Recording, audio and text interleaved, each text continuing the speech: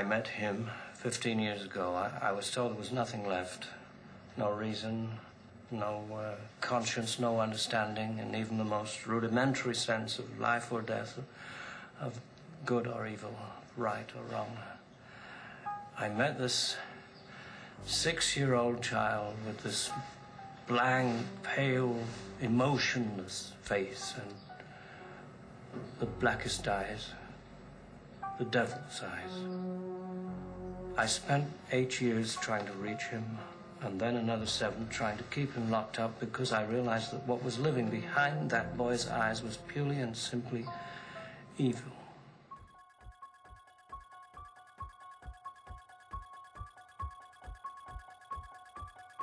What's the boogeyman? As a matter of fact, it was.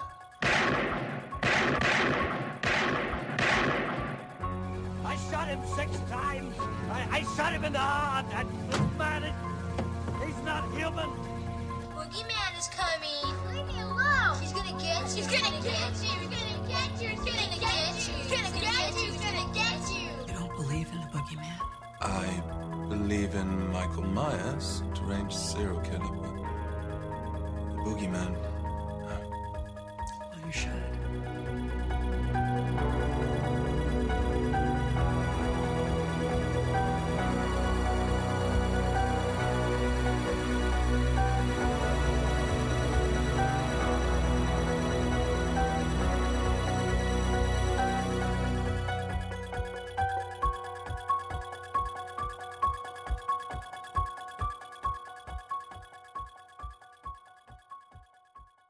Hello and welcome to another episode of the Holmes Movies Podcast. I am your host, as always, Anders Holmes. I am going to be riding solo on this episode as Adam is unavailable, and I am going to be talking about films that he hasn't seen yet, so it wouldn't make sense for him to be on it. I am going to be talking about the Halloween franchise, and particularly Halloween Ends, which is most likely the final Halloween movie until they basically reboot the franchise again or make a sequel to this film.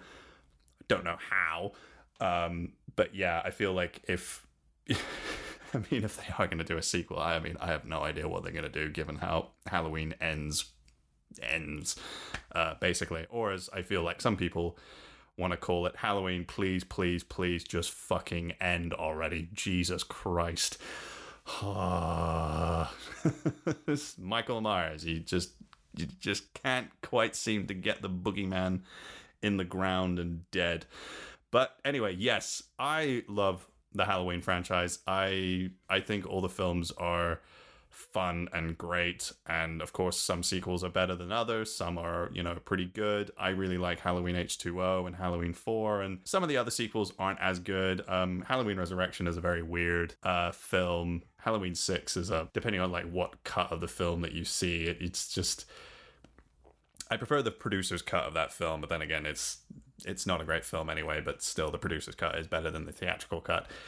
But anyway, yes, I just love the Halloween franchise, and who knew that the first Halloween film was going to be a huge success? I don't think John Carpenter or Deborah Hill or Mustafa Akkad or Irwin Yablans or even Jamie Lee Curtis and Donald Pleasance had no idea Halloween would be held to such high regard and talked about for 40 plus years.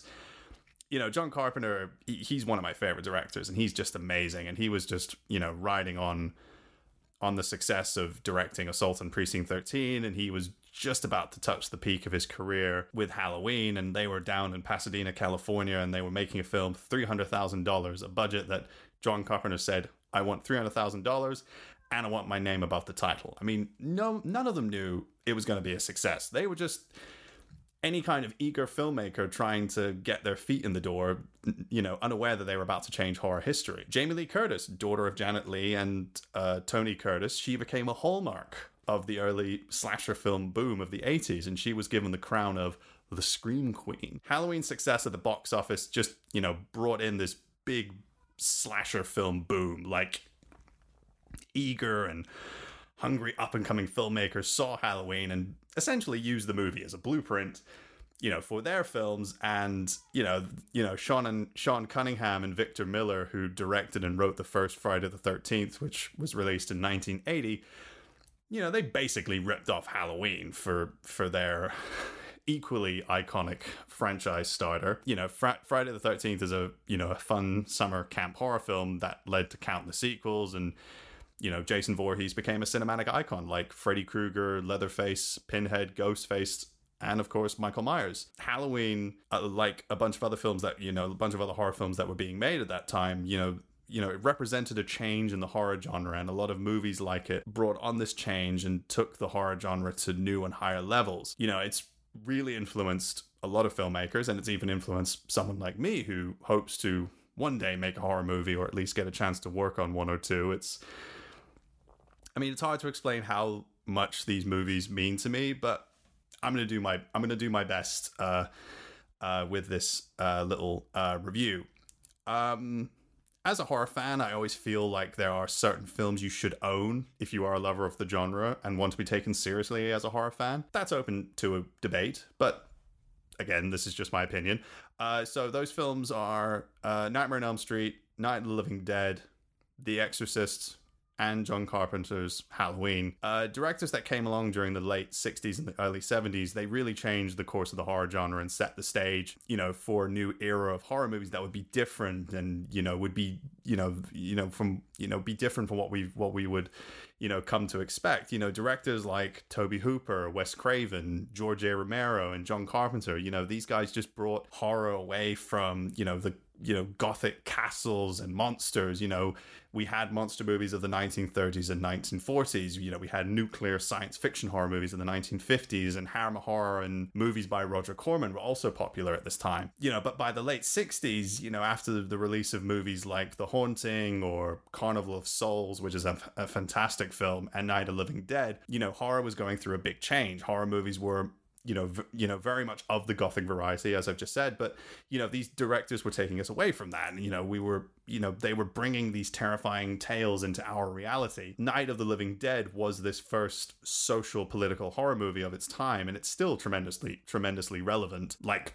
the majority of all of George A. Romero's movies. You know, both that and the Texas Chainsaw Massacre, they just started this whole, you know, wave of low-budget independent movies that became extremely prevalent at the time, and, you know, movies that were being made outside the studio system and were taking a much more different approach to filmmaking. You know, Halloween not only is one of the best horror movies ever made, but it is also one of the most profitable independent movies of all time. Like I mentioned before, you know, Halloween's success brought in this whole new wave of horror, you know, the slashers, you know, movies or imitators, however you want to call them, you know, Friday the 13th, Prom Night, The Burning, My Bloody Valentine, The House on Sorority Row, and Happy Birthday to Me. They all owe their success and their cult fandom to Halloween, and maybe Black Christmas, because that also was a slasher film. And Black Christmas and Halloween, they both had, you know, they kind of laid the groundwork. And also Mario Bava's Blood and Black Lace as well. That's kind of like an early slasher film before they became really popular. I mean, John Carpenter, he was a big up-and-coming filmmaker at this point. He had Assault on Precinct 13 under his belt, and I think he probably still needed to prove himself a bit more. You know, but if anyone who has seen Assault on Precinct 13 and also Halloween, you can tell that there is a master of cinema at work when you sit down to watch these movies. He got Final Cut. He got his name above the title. He did the music. He wrote the screenplay with Deborah Hill, who wrote pretty much most of the dialogue for the female characters, and, you know, gave them different personalities and voices. And a lot of what made Halloween a success was what Deborah Hill and John Carpenter brought to the table. And Deborah Hill was an important and underrated figure in the world of film, and she should get mentioned much more than she does. I mean, she produced a lot of movies like Clue, which is great, The Dead Zone with Christopher Walken, The Fisher King, which is just brilliant, you know, Robin Williams, Jeff Bridges. That movie's fantastic. You know, when I think about Halloween, one of the successful aspects of it is that score, that very haunting and simplistic score that Carpenter brought to the film. You know, without that music, the film wouldn't have its identity, and it also would just feel tame and boring. You know, that music gets you pumped, it fills you with fear. Like, anytime I sit down to watch these movies and the score comes on, you know, I just get really excited. It's just like, yeah, I'm about to watch a fucking Halloween movie. It's gonna be amazing. even though the film was hindered by its low budget to attract big names, they really lucked out with getting the cast that they got. Particularly getting, Jamie Lee Curtis to keep that Alfred Hitchcock Scheiko. Sound like Sean Connery there for a second. Scheiko. Of course, she was. Janet Leigh was Marion Crane, who gets killed in the shower in about 30 minutes through the movie, which was a very cool and unprecedented thing to do in movies at that time. Having that connection to, having that connection between Psycho and Halloween was really important. And Jamie Lee Curtis, became, as I said, the quintessential scream queen of the 1980s. She was in Prom Night, Terror Train, Halloween 2, which came out in 1981. That was directed by Rick Rosenthal, who also directed Halloween Resurrection. And the other actor that is, so much part of the franchise and its legacy, and who personifies the characteristics of Captain Ahab and Moby Dick, is Donald Pleasance as Dr. Samuel Loomis. Samuel Loomis is aware of the evil inside Michael Myers, the young boy who murdered his sister on Halloween night 15 years ago before the events of the 1978 movie. That prologue that takes place in 1963, so good. Love the cinematography. Love it so much. It's such a great opener. Michael Myers is described as pure evil, and he tried to keep him locked up. It didn't work. He somehow got away and somehow knew how to drive a car, which was explained, I think, in one of the movies, or it was cut out. I'm not quite sure. But that monologue that Samuel Loomis gives to Charles Cypher's character, Sheriff Lee Brackett, where he's talking about, that he had the blackest eyes, the devil's eyes. He was purely and simply evil. Like, you really feel his fear and worry. And that, Loomis needs to be taken seriously when it comes to Michael Myers, or as the Shape, which he's known throughout the film, when he's wearing the Captain Kirk mask, which is, that's the Halloween mask. It's a Captain Kirk Star Trek mask. It's such a, it's one of those movies that's so reliant on atmosphere than blood and gore, and the cinematography by Dean Cundey and John Carpenter's direction just adds so much to the atmosphere and tone of the movie. They make suburbia seem scary. Even in scenes taking place in the daytime, they just, you're always keeping an eye on what's, on the screen, and, mainly on what's happening in the background, and you're trying to see if there's something going on and if there's anyone there. Halloween makes something that appears so safe look so frightening and dangerously foreboding. Like imagine you're walking through a foggy graveyard at night, which, is generally creepy to begin with. You take that feeling of walking through a deserted and foggy graveyard at night and put it in suburbia, it's going to give the audience the same effect, and it works so well. Like, every time I watch this movie, I'm always on edge every time, even when I know what's going to happen. And, John Carpenter, he stretches that tension out and makes it so unsettling. Still effective today. Every time I watch Halloween, there is always that sense of unease and fear, like, even when I know what is going to happen. It is something that some filmmakers who were making slashers at the time kind of got wrong or didn't do well. This is what made The Thing also very impactful as well, which is another film of his I love. And the tension in Halloween just keeps boiling over until something jumpy happens, like Michael Myers popping out of the shadows to kill someone in a very creative and creepy kind of way. You're always on edge. Even in the quieter scenes, you're expecting Michael Myers to pop out at any moment. He's there. You can feel his presence. You don't know when he's going to pop out. And as an audience member, you know what is going on. You know what is going to happen. The problem is you were powerless to stop it. And these tropes of these horror movies have been spoofed and paid homage by other filmmakers. And I think if done right, it makes for a scary watch. And there was a documentary that came out around the time when Halloween was 25 years old. Might have been a bit before Halloween was remade by Rob Zombie, and it was after Halloween Resurrection was released and everything, and out on VHS or DVD or whatever.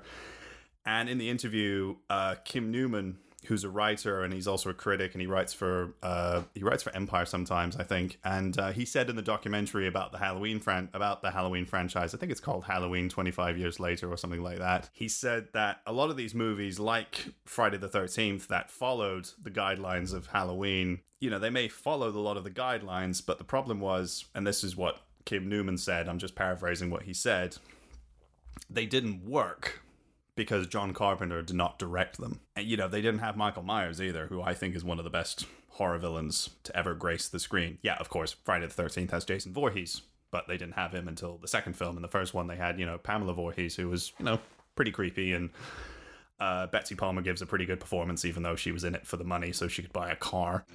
Kill her, Mommy. Kill her. You know, like, the moment, you know, he puts on that William Shatner mask, Michael Myers, he becomes that face and everything humanistic about him goes away.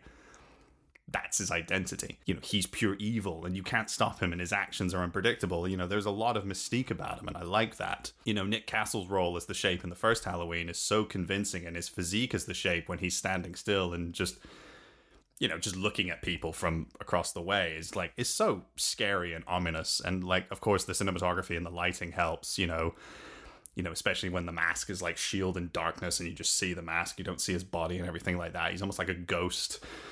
You know, like every cinematic trick and element, you know, just adds a more sinister feeling to the character. And like the opening tracking shot of in the beginning of the movie is brilliant. And it was one of the first, you know, few horror films that took a voyeuristic turn and puts you in the killer's shoes in POV. And it's, you know, one of the best bits of cinematography that I've seen. And, you know, Dean Cundey is, you know, he's one of the best cinematographers of all time.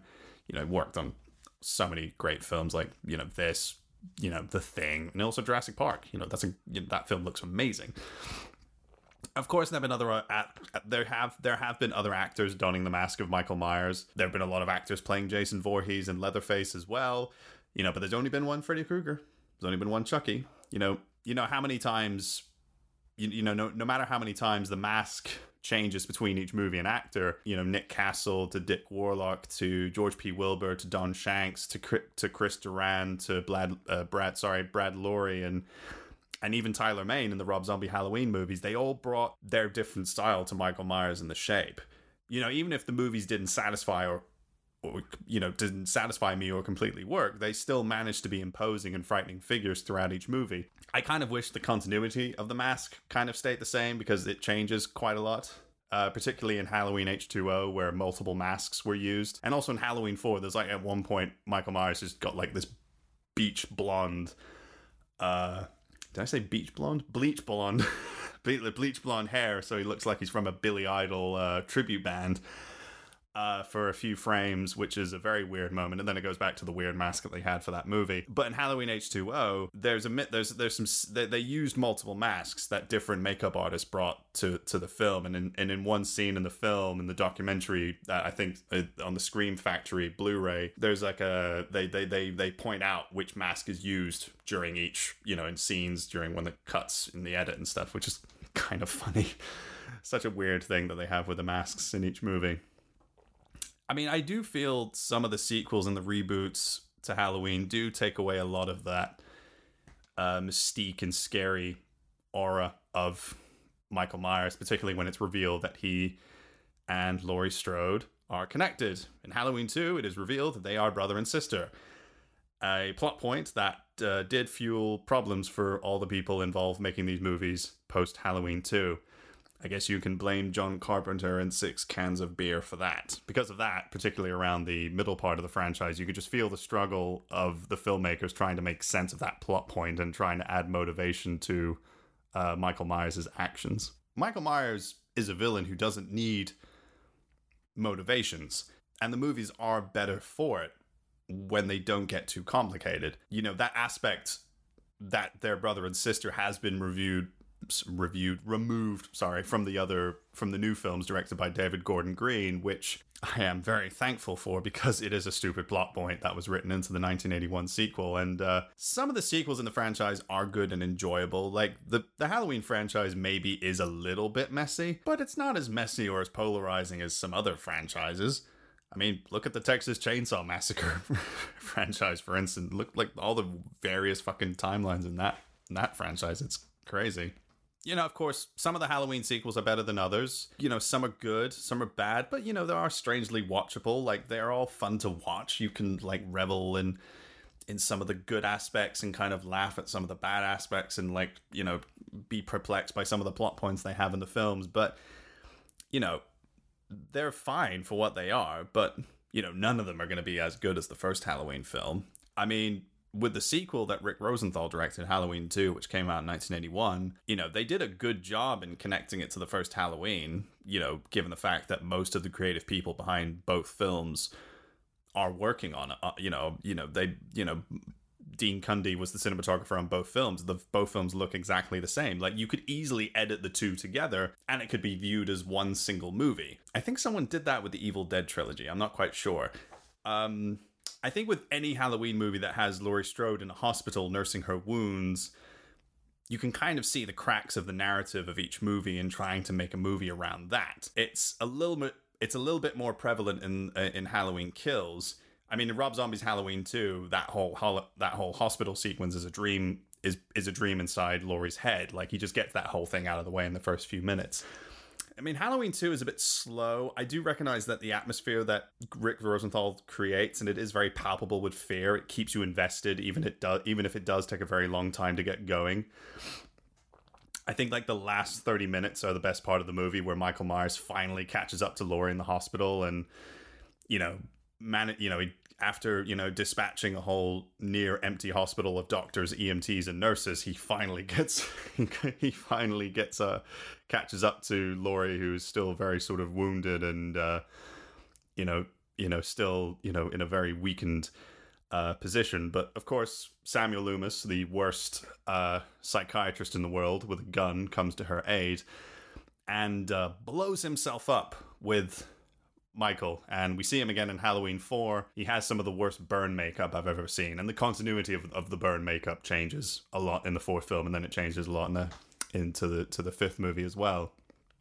I feel like even with the weird and unnecessary third act reveal that they're brother and sister, Michael and Laurie, I mean, it does lift the film up from its near dullness, but I feel like it gets people to the hospital, even though it feels very forced into the movie and it doesn't really make sense. But, it gets people to the hospital, and it's exciting when Laurie and Loomis are together and they're trying to fight Michael and everything. And that's where the film does feel quite exciting. It does take a while to get exciting, but I think it's fine for what it is. It's not as bad as some of the other ones. I rate it higher above like Halloween 5 or Halloween 6 and Resurrection.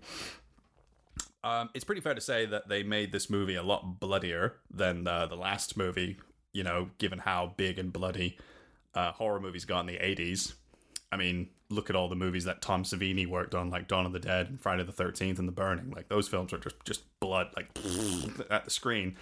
And it's amazing. I love all that special effects work. And they were very much capitalizing on the slasher boom and adding a little bit more blood into the film, which I think John Carpenter, he directed some of the reshoots and adding a little bit more blood into the film, which I think Rick Rosenthal was a little bit annoyed about.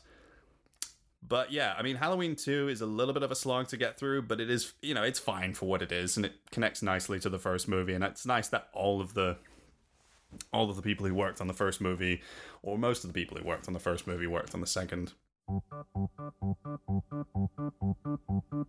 Happy, happy Halloween, Halloween, Halloween, happy, happy Halloween, Silver Shamrock. Happy, happy Halloween, Halloween, Halloween, happy, happy Halloween, Silver Shamrock. It's almost time, kids. The clock is ticking. Be in front of your TV sets for the Horror-thon. And remember the big giveaway at 9. Don't miss it. And don't forget to wear your masks. The clock is ticking. It's almost time. Happy, happy Halloween, Halloween 3, Season of the Witch, which came out in 1982, I think? Yeah, it did come out in 1982.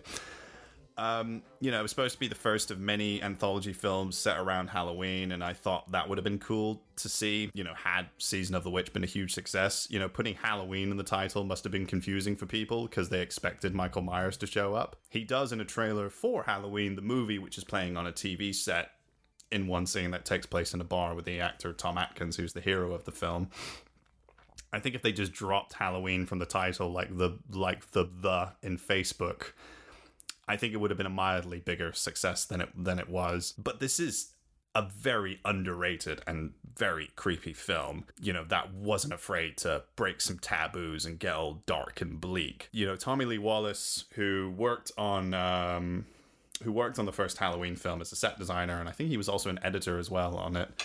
I may be wrong. I mean, he showcased some very confident directing with Season of the Witch, and he also directed Fright Night Part 2 and It, and those films are very well directed as well.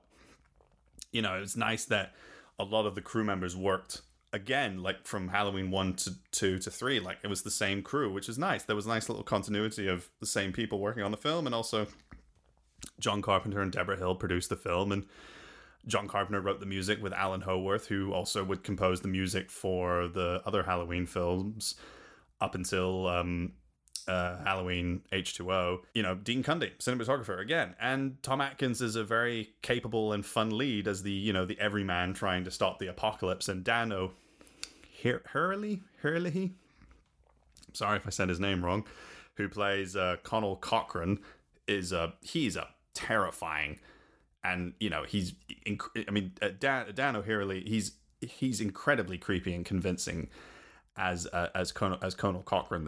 He's such a creepy ass villain in this movie.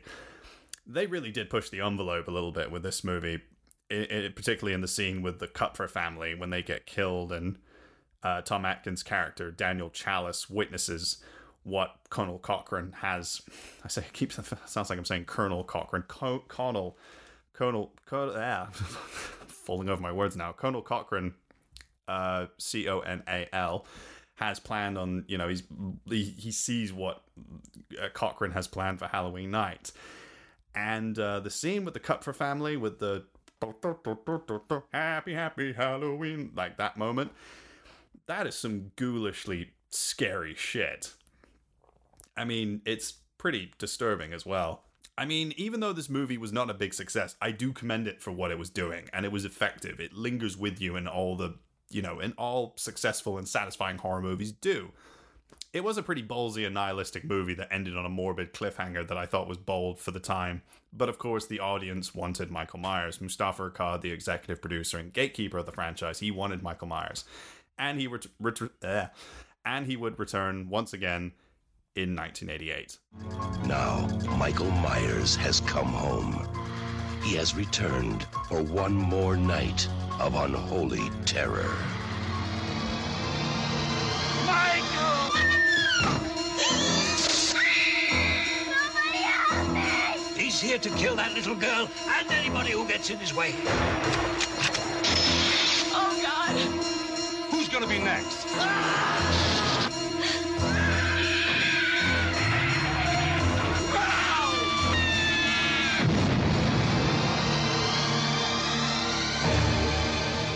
Halloween 4, The Return of Michael Myers. The Thorn trilogy, which is what I've referred Halloween 4, 5, and 6, is regarded as one of the debatable low points of the franchise. I say debatable because you could say that, you could make that argument for each period of the Halloween franchise.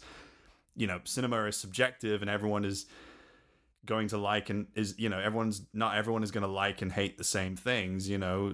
I mean, I don't hate these three movies. They are weaker cinematic efforts, yeah, but they still have their fun positives and have a sense of watchability. They're still easy to watch, even though they're not great. They're not hate watches. I always enjoy watching them when I watch all the movies, but, you know, they're not slogs to get through, but they are weaker films. You know, it's, you know, same with any other, you know, classic horror franchise. You're always going to have some weak points. But I do think Halloween 4, The Return of Michael Myers, is a pretty damn good sequel. And director Dwight H. Little, he did a pretty nice job on it. I think the crew utilized the location of Salt Lake City, Utah very well to be their version of Haddonfield, Illinois. It's got nothing on the John Carpenter original. You know, it's got absolutely nothing on it. But I do like it how it has the same atmosphere and tone of the first one. And Donald Pleasance is a wonderful presence. Hey, that rhymes. I mean, he's great in the film, and so is Danielle Harris, and Ellie Cornell is Jamie Lloyd, and her foster sister Rachel Carruthers. You know, they steal that whole movie. You know, they are the hearts and the MVPs of the movie. You know, I really like that relationship between Jamie and Rachel. You really invest in it fully, and you really want them to make it out. You really want them to make it out alive. I liked the ending too, and it was slightly reminiscent of the first Halloween. You know, like Season of the Witch, it was a bold and promising ending. I only wish they followed through on it with Halloween 5, which came out a year later. Like, they were basically drunk off the success of Halloween 4, and they went straight into production on Halloween 5. And they did not have a complete script and story. And you can fucking tell. Help me, no! We both know he's alive. But you know where he is. Halloween 5. This time, they're ready. This time, he's unmasked. And this time, he's back with a vengeance. Halloween 5, The Revenge of Michael Myers. Like, every time I watch Halloween 5, The Revenge of Michael Myers, I do sit there and think about all the decisions that were made with that movie. It is a movie that really does feel like it was made up on the spot. They were really just making things up as they went along during production. I mean, I can sit through it, but every time I watch it, I always feel like there is a better movie inside the one that we got. The screenplay is not great. It really lets the side down, and I disagree with the decision to kill off Rachel. I think that's one of the worst aspects of the movie. I understand the reasons behind it, but there is a Rachel / Ellie Cornell sized hole that is never really filled by any of the other characters in the movie. Not even Tina, played by Wendy Foxworth, can fill it. And no one is captivating as Rachel except for Danielle Harris as Jamie Lloyd, who is spectacular, and she carries the whole movie on her shoulders. Like, she's amazing. I mean, she gives an incredibly tough performance, as she is mute for most of the runtime of the film. And, you know, if Halloween 5 didn't have her, it would have fallen apart. You know, Donald Pleasance does feel a bit wasted in this movie, and all the Curse of Thorn stuff really, you know, no one really had an explanation for it. You know, they didn't, you know, anyone who had an explanation for it just wasn't explained properly. Like, it just, like, anything, everyone who was involved with Halloween 5, they wanted to leave all that for the sequel. Like, with, like, for instance, who the fuck the Man in Black was. Like, Don Shanks, who played Michael Myers in 5, you know, he played the Man in Black too. It's a strange little movie, and Halloween 6, The Curse of Michael Myers, is also just as perplexing. But the producer cut of Halloween 6 is the better version to see, as it does explain the Curse of Thorn stuff better, as, you know, best as Daniel Farrands, the screenwriter, could. It's, you know, it's better than the theatrical cut, but that's not saying much. Halloween 6, like 5, it's a broth that's been spoiled by too many cooks. And it was also the first time where the Halloween franchise was now a studio film and not an indie production. Like, the Halloween 6 had the luxury, I'm being sarcastic, okay? It had the luxury of going through the test audience part of movie making.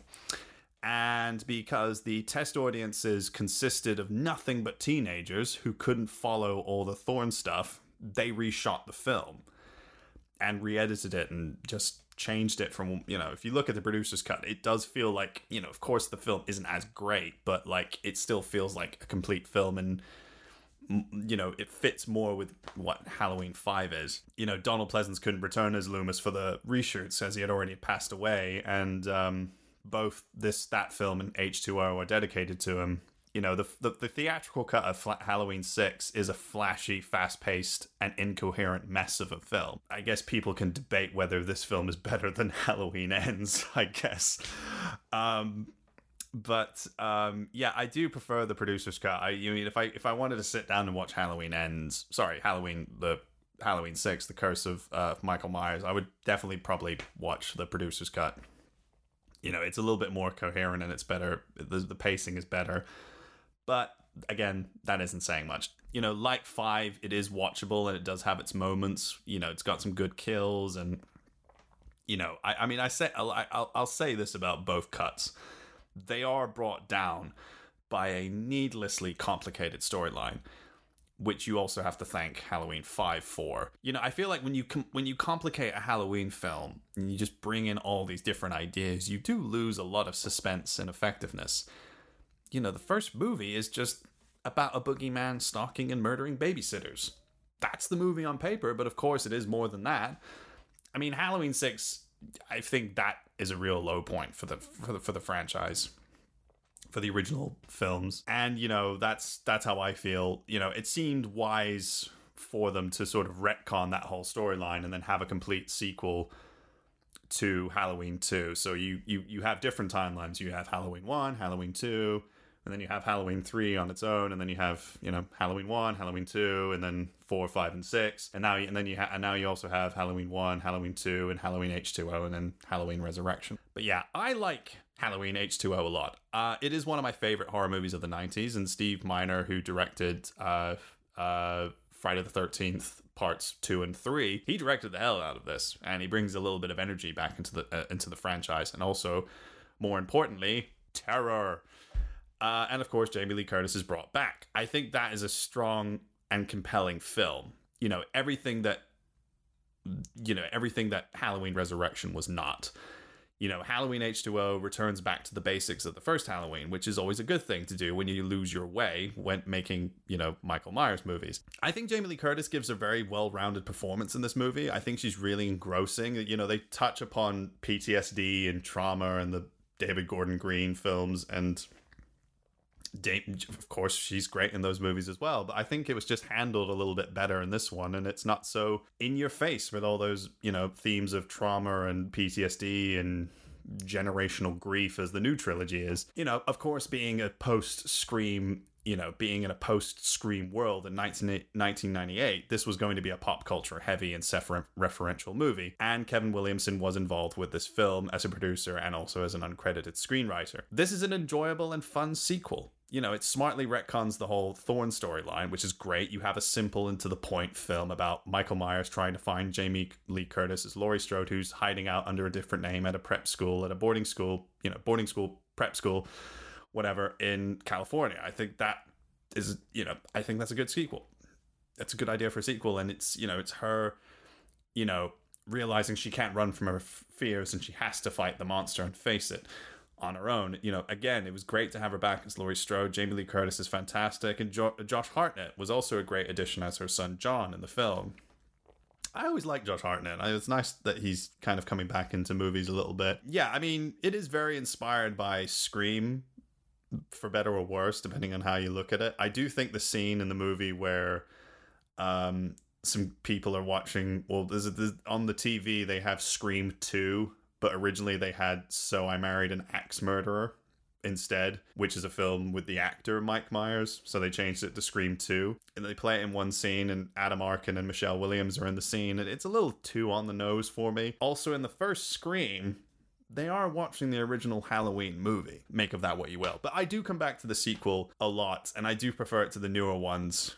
You know, Michael Myers and Laurie Strode, they go toe-to-toe with one another, and she faces him off. You know, every time when she gets that axe and she stands in the middle of the school, and it's a big-ass wide shot, and it's up high, and it's night, and the music's kicking in, and then she just goes,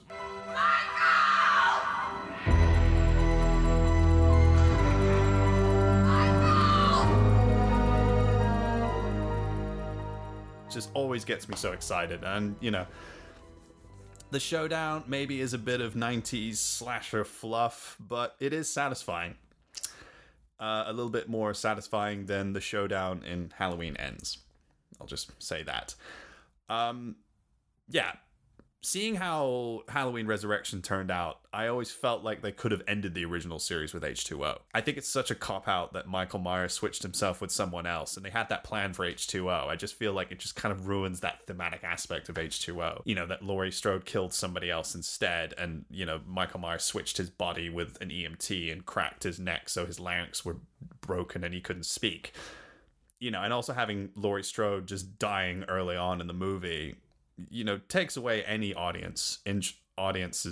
takes away any kind of interest that the audience would have with the movie. I know it was Jamie Lee Curtis's decision to be killed off, and Resurrection was essentially a paycheck for her.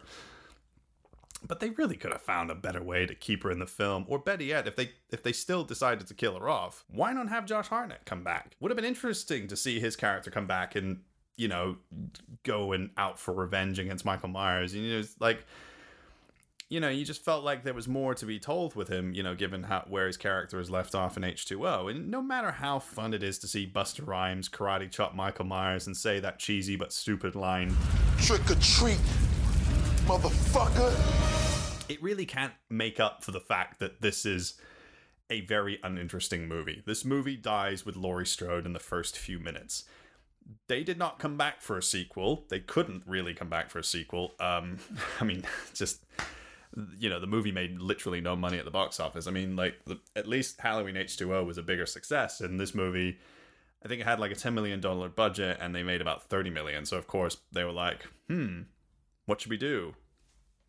Let's remake it. And Rob Zombie remade Halloween in 2007, and it was a huge success. And he made a sequel in 2009, which wasn't as successful. Again, it's a little bit like a Halloween 6 problem. The director's cut of H2, his film Halloween 2, I was about to say H2O, is better than the theatrical cut. It's better than the theatrical cut of the sequel, which came out in 2009. Rob Zombie and his films, you're either going to like them or hate them. You know, people like this film, people like the sequel, people hate the remake and also hate the sequel. But, you know, I like this one. I like the remake. I also kind of like the sequel as well. I think 2/3 of the remake is pretty good. Like, you know, before the last 40 minutes of the movie is basically like Halloween, but just condensed. I thought Malcolm McDowell is a really good Dr. Samuel Loomis. I think Halloween 2 is very perplexing, and there's a lot of ideas rolling around in that film that don't all connect. But I do applaud Rob Zombie, you know, making that film his own, and, you know, trying to bring something new to the franchise, which of course David Gordon Green and Danny McBride were doing with their Halloween films, which came out in 2018, 2021, and now 2022. I mean, if you didn't already know, John Carpenter, he's one of my favorite directors. You know, he's probably one of the most influential filmmakers of all time. You know, any genre filmmaker has taken some inspiration from him. I think he's brought so much to cinema, and I do like his kind of laid back and no bullshit attitude in Q&As. You know, he has this old school quality that I like. His conveying of atmosphere is something he's really masterful at. Like, even some of his weaker movies have their positive qualities. You know, that for me is always the cinematography, the mood, and the music. You know, I can listen to his music all day, and he came back to score the new Halloween movies with Daniel Davis and his son, Cody Carpenter. I mean, that's one of the positives I can say about Halloween 2018, or Halloween H40, as I call it. Halloween Kills, and of course, Halloween Ends. Like, all the music in all three of the films is great. When I heard that they had pitched a new Halloween movie to Blumhouse or who had the rights, this is Danny McBride and David Gordon Green, I was a little bit skeptical.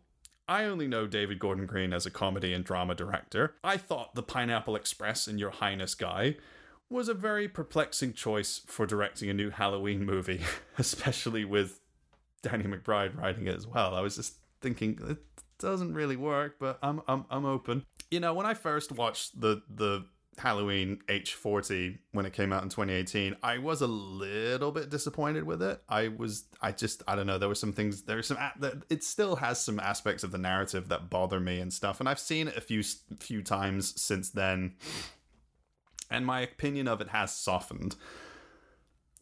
I think I was a bit critical of David Gordon Green's direction, and I felt he wasn't up to the task in directing a horror movie. Like, he didn't have what John Carpenter has. I mean, he still doesn't, but he has done fine work with the films. With, you know, Halloween Ends has some good directorial moments and some good moments of suspense. I mean, he is good at directing suspense. I think there's some good moments of suspense in all of the films. And he kind of brings that kind of raw American indie cinema style to the Halloween franchise. You know, I feel like Rob Zombie brought that kind of grungy, like, dirty feeling to the Halloween films that he did. What David Gordon Green brought to his Halloween movies is that he kept things simple like John Carpenter did, just having a straight sequel to the first Halloween film. Even if I feel like a lot of the ideas that Danny McBride and him and all the other writers that worked on the movies, it doesn't always pan out. There's always a lot of, like, weird there's a lot of, not weird, but a lot of like ideas that don't always connect for me with, you know, what they're doing with these films. But, you know, it has connected for like for a lot of other people who have seen the film and enjoyed them. They did retcon a lot of the silliness, which was nice. It was good. You kept things nice and straight and to the point. You know, it's this big old proper no holds barred slasher movie with some cool and gnarly kills. When it tries to be more than that, that's where I feel like the films kind of stumble. It's a little bit too on the nose and very much in your face with its like themes of PTSD and also mob mentality when, you know, especially in Halloween Kills. There is a lot of intensity in both films and also in Halloween Ends as well. Maybe not so much in Halloween Ends. And I like that. I mean, the opening of Halloween H40 is a strong, intense opening when the podcasters come and Michael's standing there with their back to him and he's like, say something!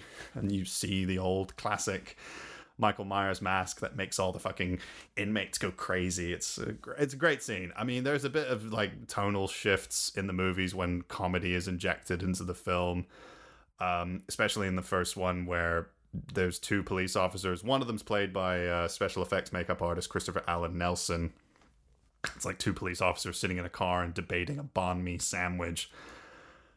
I don't have such a problem as I used to have with that scene as I do with the rest of the movie, but it does kind of take you out of the movie, and it's a little bit silly. It reminded me of the stupid bumbling cops from Halloween 5 with that stupid clown sound effect that was added into the scenes with them in post-production. And that's kind of the issue I have with the David Gordon Green movies. You know, he directs them well enough. There are some awesome kills and the special effects are on point, as is the score and the cinematography, and some of the performances are really good. But at times there really isn't anything new that, for me, there's nothing really new that he's bringing to the table. You know, there are a lot of nice callbacks and references, but there's not a lot of new territory that McBride and Green take us down. Like, some of the writing is a little bit clunky and contrived, and some of the narrative choices are a little bit hard to wrap your head around.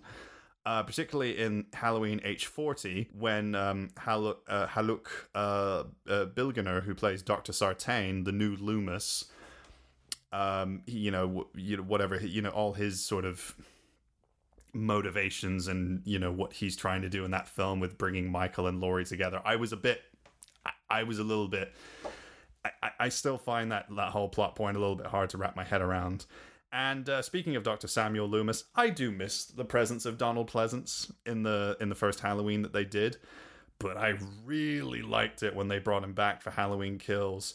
I thought it was some CGI trickery, like the same thing that they did with Grand Moff Tarkin in Rogue One, but all that was makeup, and I thought that was fantastic. They had a crew member who looked like Donald Pleasance, and they just put makeup on him to make him look like actual Donald Pleasance, and I thought that was very well done, even if I feel like the sound editing and the voice acting didn't quite match. I think in Halloween H2O, in the beginning credits where they have Tom Kane doing the voice work for Dr. Samuel Loomis, I think that works a lot better.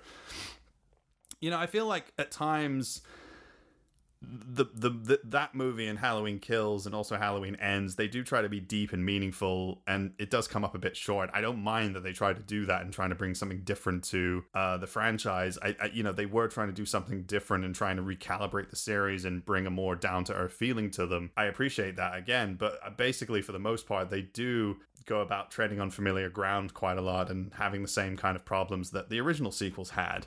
You know, they sometimes do cherry pick some of the best elements and put them into the film and, you know, did the same things again. I mean, Laurie Strode, again, played by Jamie Lee Curtis, is described as a walking definition of post-traumatic stress disorder. She experienced a horrible event during the events of the first Halloween where her friends were brutally murdered and she was almost killed herself. She's been preparing for 40 years for the day when Michael Myers would return to Haddonfield and kill him, you know, if he comes after her. You know, I feel like Michael hasn't given her 1 second of thought over the 40 years he's been locked up. She has burnt every bridge and pushed her family away from her, particularly her daughter Karen, played by Judy Greer, who was actually pretty good in both movies that she appears in. Her and Robert Longstreet were the MVPs of Halloween Kills, and like Laurie Strode has this really cool like Sarah Connor Terminator 2 aspect about her, which was the direct opposite of her persona from the first movie. You know, she was the quintessential girl next door, and in this one she is a damaged woman who no one believes, and everyone, including her family, thinks she's crazy. She is driven by her urge to kill the monster, the boogeyman, Michael Myers, played by James Jude Courtney and Nick Castle briefly in some moments. I mean, Jamie Lee Curtis is wonderful, and you know, it has been fun to see her on screen again, playing this character that started her entire career. You know, she is the ultimate survivor and final girl, and in these movies, she becomes the hunter. She's not going to run anymore like she was in, you know, like in, you know, similar to what she does in Halloween H2O, and she will take on that person that has brought that trauma to her life. Michael Myers comes back in a big bad way. You know, there's like in Halloween H40, there's like this Dean Cundy type tracking shot where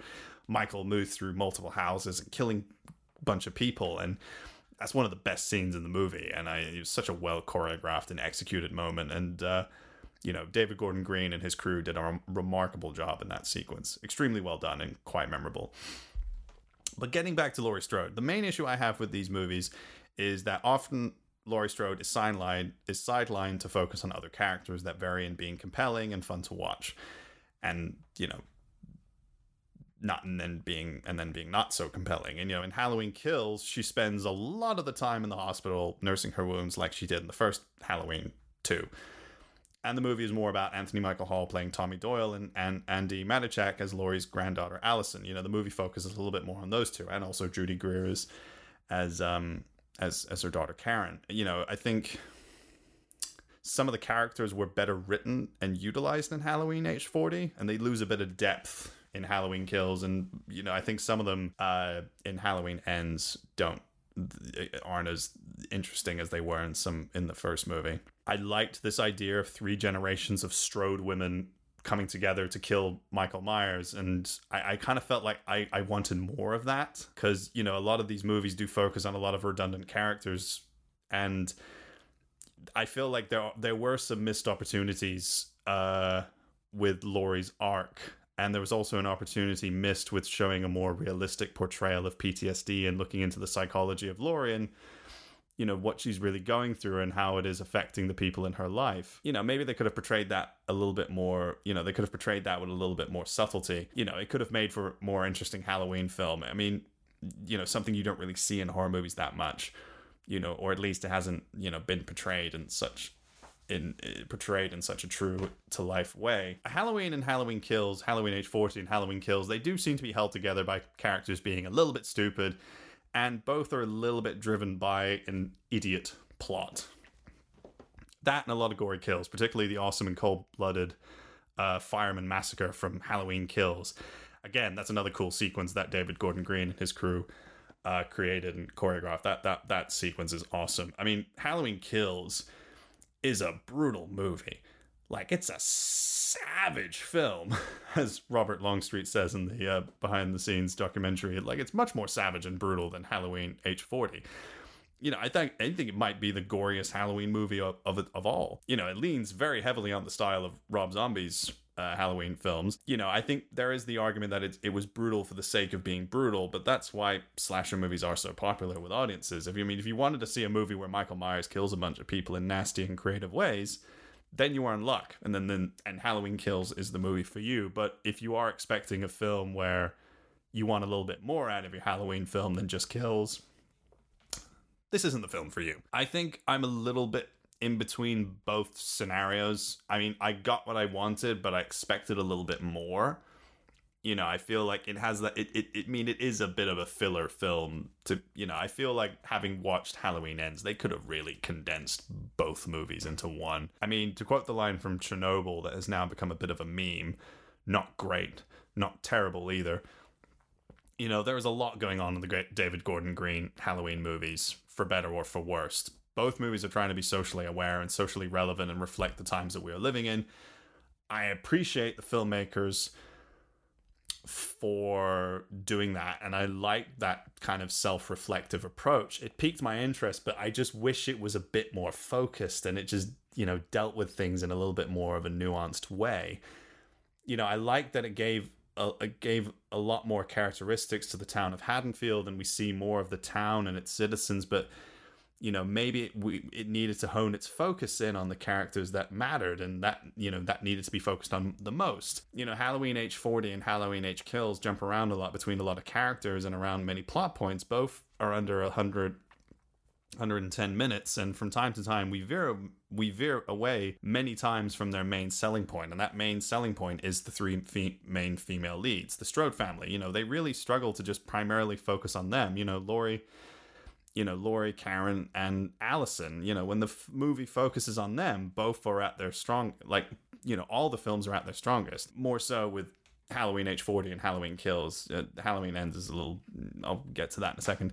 You know, but sadly, to some degree, these great actresses are given little to nothing to do, and the screenplay in some ways takes away some personality and intelligence with each film. You know, they aren't as well rounded as they were in Halloween H40. I mean, Judy Greer is the one that has the best scenes in Halloween Kills. You know, and I wish she was in I wish she was more in the film as well as Jamie Lee Curtis. You know, Halloween Kills brings a lot of legacy characters back, like Nancy Stevens as Marion Chambers, Kyle Richards as Lindsay Wallace, and Charles Cyphers as the former sheriff of Haddonfield, Lee Brackett. The only person who got left out of the reunion was Brian Andrews, who played Tommy Doyle in the first film, and this time around he wasn't played by him or played by Paul Rudd like he was in Halloween 6. You know, this time he was played by former Brat Pack member Anthony Michael Hall, who has an extremely memorable scene in a bar, fairly non-violent scene, you know, even though he does get a bit of cheesy dialogue to say, and he does have a lot of cheesy dialogue in Halloween Kills. You get all these people back to play these fan favorites and memorable characters, and the filmmakers really don't do anything with them. Especially Nancy Stevens, who was brought back after Halloween H2O just to be killed off, just like how she was in that movie. You know, Robert Longstreet, who plays Lonnie Elam, gives the best performance of the movie, and it's easy to see why he's a member of, you know, Mike Flanagan's troupe of actors. You know, he brings the most out of that thankless role, you know, of what could be seen as a thankless role, and, you know, a character that was just seen briefly in the first Halloween, and he gives Lonnie a lot of nuance, which the David Gordon Green movies do lack. You know, the movies have interesting ideas going on for them, and they play around with some heavy and timely themes, but the filmmakers just fumble with them. I mean, say what you will about the Rob Zombie Halloween films, even though there are some ideas that aren't properly executed, he was still trying to do something different, particularly with Halloween 2, which came out in 2009. You know, whether you liked what he did or not depends on the viewer. But, you know, H40 and Halloween Kills are at their core fun and intense slasher films. And I live for good, fun and bloody horror movies. But at the same time, it's doing so much and taking attention away from what is, you know, I feel actually important and, you know, what I would like the film to focus on. And Halloween Ends, you know, has the same sort of issue. You know, and also, you know, it's just the films, they don't feel what the filmmakers behind them have been hyping up. You know, that's just what I feel. You know, to put it bluntly, they are movies that really struggle with what they want to achieve and do. You know, I feel like now with Halloween Ends released, I can kind of see what they were doing, and they do kind of connect together in some way. But yeah, they just they could have been a lot. They weren't exactly what I expected them to be. I mean, yeah, through its ups and downs, the Halloween franchise and the movies similar to it, they've defined a generation, and they've defined the horror genre itself. You know, whether the movies have been good or bad, I think this franchise is one of my favorites. It still is.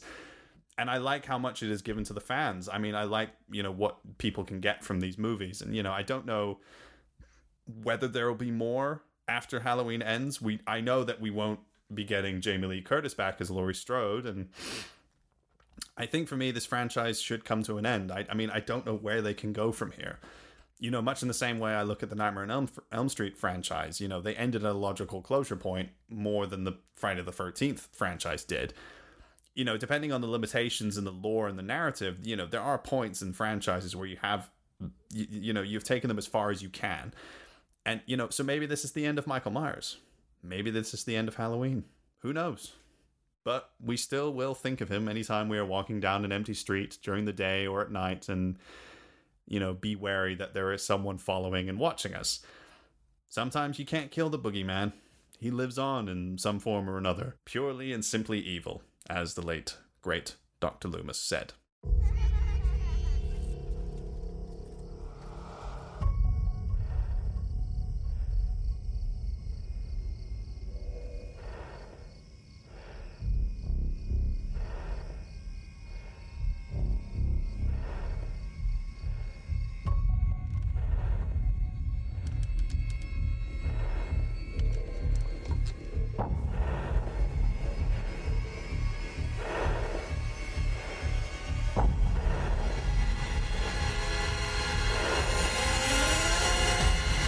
Come on, let's go. I can't remember when or where this was said. I think this was last year or maybe it was this year. I'm not quite sure. Anyways, it doesn't really matter. Jamie Lee Curtis said in an interview, I even think before Halloween Ends was even in production, that the final film in the David Gordon Green requel trilogy would and make people angry. I thought this was a very perplexing thing to say. I'm using the word perplexing again. And an interesting way to market her new film where she plays Laurie Strode for one last time. I think this in many ways, this is the final Halloween film, without spoiling it for anyone who hasn't seen it yet. And I'm not going to spoil it. I'm not going to go into spoilers. I'm just going to give my personal opinion about it.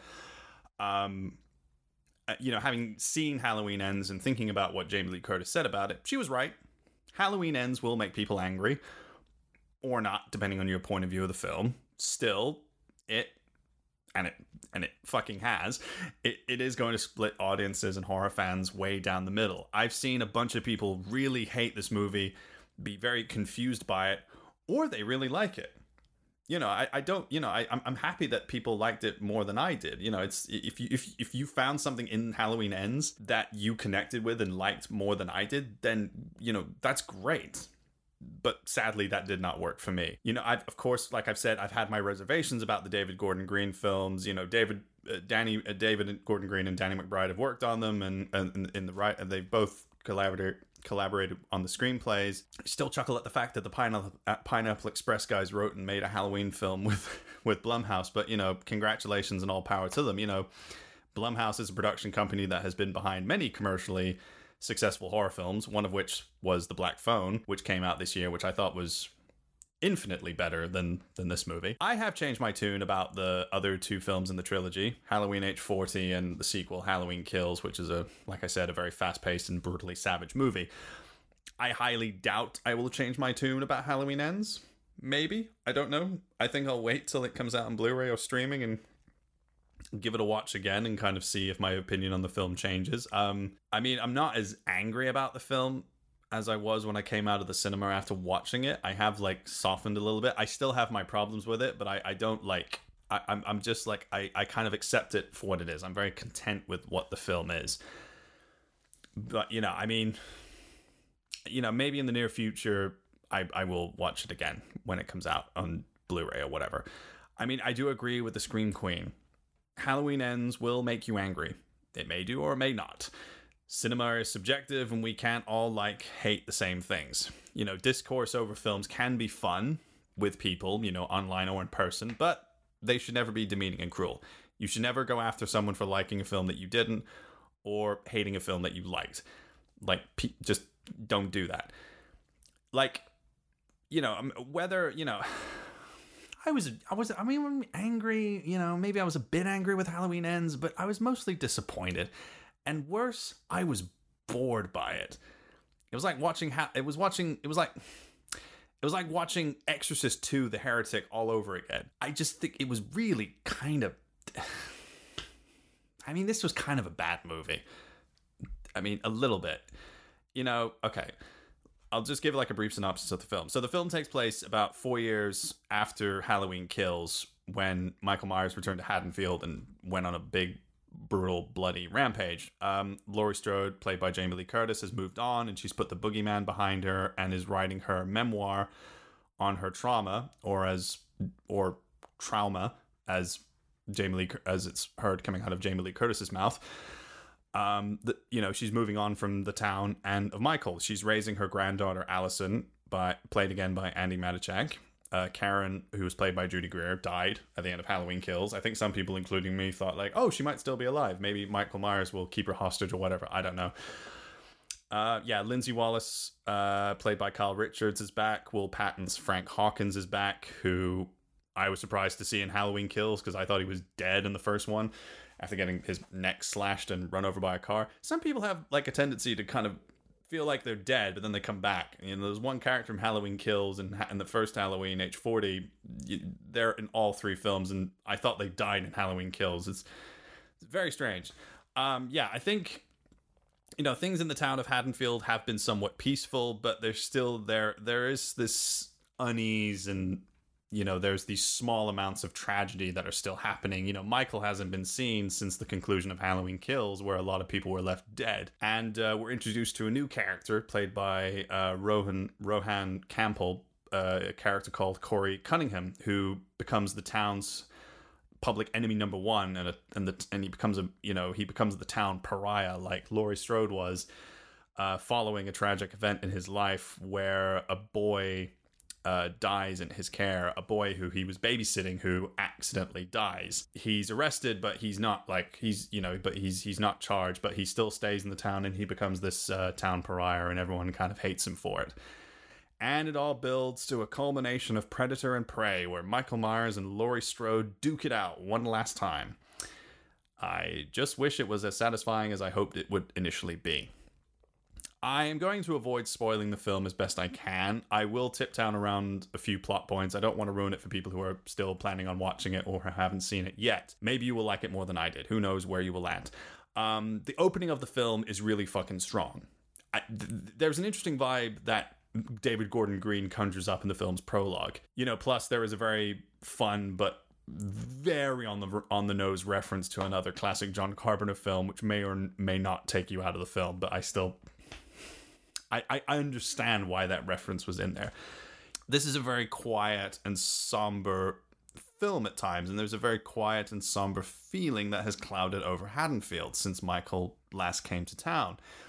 You can feel that, and I liked that. I liked that aspect. You know, it's one of the few aspects of the film that I really liked. Like, everything is brimming with a very quiet unease where one little thing could set everything off, and people's paranoia and fear comes to the surface, you know, but without all the evil dies tonight chants and all that silliness. And it's effective and suspenseful, and David Gordon Green directs it very well. You know, the prologue has one of the two times where I actually jumped when watching the film. After that, all the scares throughout the film feel, you know, very tepid at best, despite some decent kills. But nothing on the creative and ferociously barbaric level of Halloween Kills. A near bloodless film like the